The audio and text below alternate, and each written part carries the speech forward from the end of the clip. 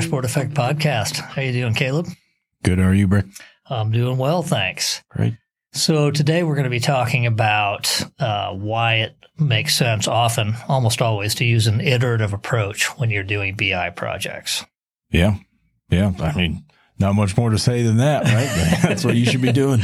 So we talked about this beforehand, and some of the reasons that were clear really were if you don't plan on doing an iterative approach, the lack of flexibility can really come back to bite you. So when you're creating reports, especially, but even when you're doing data architecture, you often have an idea of where you need to go, a pretty good idea. In fact, you may be positive you know exactly what the report should be. But what we find over and over is that once users actually start using dashboards and reports and data, their eyes open up. They start getting ideas. And if you're not planning up front to come back and iterate those reports, it can be kind of a bummer. You can end up with something that's just suboptimal and not meeting the goals the way the users would like. Right. I mean, you have to plan on that happening.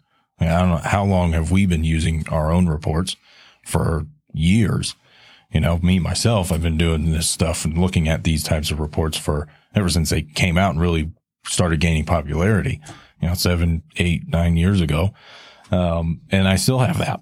Yeah. Oh, let's do this. And then it gets on the page. I'm like, no, we need to change that. And it needs to be here or this wasn't worthwhile at all. And, it just happens. And you're better off just embracing it. Yeah, I think that's right. And it's funny, as you said, even us, I mean, we're good at this. We do this for clients all the time and for ourselves. And sometimes you just don't anticipate the ideas that are going to come once you finally start seeing the data on a page. Yeah, right. And by the time you see a report anyway, you've probably advanced your thinking a little bit since the inception of the idea. Yeah. So you've got new stuff and those things are going to happen. And even when you have a good report and you've dialed it in a few months, you're going to want to tweak it and change it. And if you're lucky, it's a few months, probably in a couple of weeks. Yeah. Well, businesses change and how people think about things change and, what problems they're dealing with in the business change. And so, yeah, I would say just to anybody who's contemplating a BI project, just sort of know up front, have an expectation that iteration is going to be critical. Yeah, right. Exactly. I think one of the problems too, and I've seen this happen, if you go into a project thinking we're one and done, you're almost shutting off feedback from users, right? So they're giving you recommendations up front and you're doing your best to do a design. Let's say you're the IT department or the BI guy. If there's not an expectation though that it's going to iterate, the users may disengage and actually not adopt very well. And so I think it's even important for users to understand, hey, this is an iterative process. We're going to do our best to implement exactly what you've described that you need to answer the questions that you need to answer or make the decisions that you're hoping to make with this. But we have an expectation that we're going to be able to make it even better once you start using it and realize exactly how to dial it in. Right. I mean, that makes me think of the flip side of this too, which is you would do a ton of, upfront work to try and dial in the right thing and then ultimately give it to the end user. Even when you do that, you still fall back into this. So you're right. You have setting the expectation that this is how this is going to work is really important. And not fighting it. There is kind of a balance. So you want to make sure that you're getting good information up front and you're getting to what questions are you trying to answer here, not just, oh, you told me you needed a pie chart, so I'm going to build you a pie chart. It's now why, what's that going to do for your business? So once you can get to those areas, then you can start that iterative process and making sure that the expectation is set with the user. This is not going to be a one and done thing. Yeah. And no pie charts, by the way, ever. Also, I just think if you're taking a viewpoint that this is one and done, you sort of squelch collaboration. So again, let's say you're having your IT department do your BI. And so they're engaging with business users and gathering requirements and then building out reports and dashboards. If the sort of underlying understanding is, hey, we're just going to get this nailed the first time, you're less likely to get the collaboration to actually get it to be good. And sometimes it's just the littlest change, a 10% change that takes a report from being, yeah, this is useful information to, oh, this is transformative. This is actually driving what we do day to day and making our business better. Right. Yeah. I mean, and a good way to kind of dial in on those things is get a version 1 out there, watch somebody use it or let them use it, and then see, well, a lot of times what people will do is dump that data out to Excel and do something else with it. If you can see that and watch them do that and say, all right, what else are you using this data for? You can build that into your reports. People don't have to do that anymore, right? It just gets it that much better. Yeah, exactly. So what are some of the things that happen after you deploy a report that causes the realization that some iteration is going to be necessary to get it really dialed in? Yeah, it's a good question. So, it's interesting actually to think about how this does play out, because, you put something in front of somebody and let's say it's pretty close, like it's pretty good. They're just not used to having that, right? You haven't had this information before. That's what made these tools so important and have kind of spurred these, like the business we're in, is that it enables this new type of data analysis that just wasn't really accessible in the past, where you can click on a data point and the rest of the page filters. And when they're not used to having something like that, you get that put in front of your face. It's like all this information and these doors just open up and the gears just start turning. Well, there's definitely that. And then there's just the fact that with this information, people will start acting on that information. And that will lead to new areas of inquiry and interest and things that they want to see. And so that'll change what you want to see a lot of times on the report, or need another report to supplement it, or some kind of drill through, that type of thing. Yeah. Yeah. You might find a huge hole in your business process that needs to be filled before you can go any further, right? It's like, okay, well, now that I've seen this, and it might just be a small little sliver of the report, the next step might be, I need a report that shows me where this process is breaking down, right? Yeah. And so you go do that. And that's kind of that iteration that can make BI and a tool like Power BI or whatever else you're using super valuable, and making changes in your business to actually see that ROI. Yeah. The other thing that can happen is once you start using a report, you realize you have data quality issues.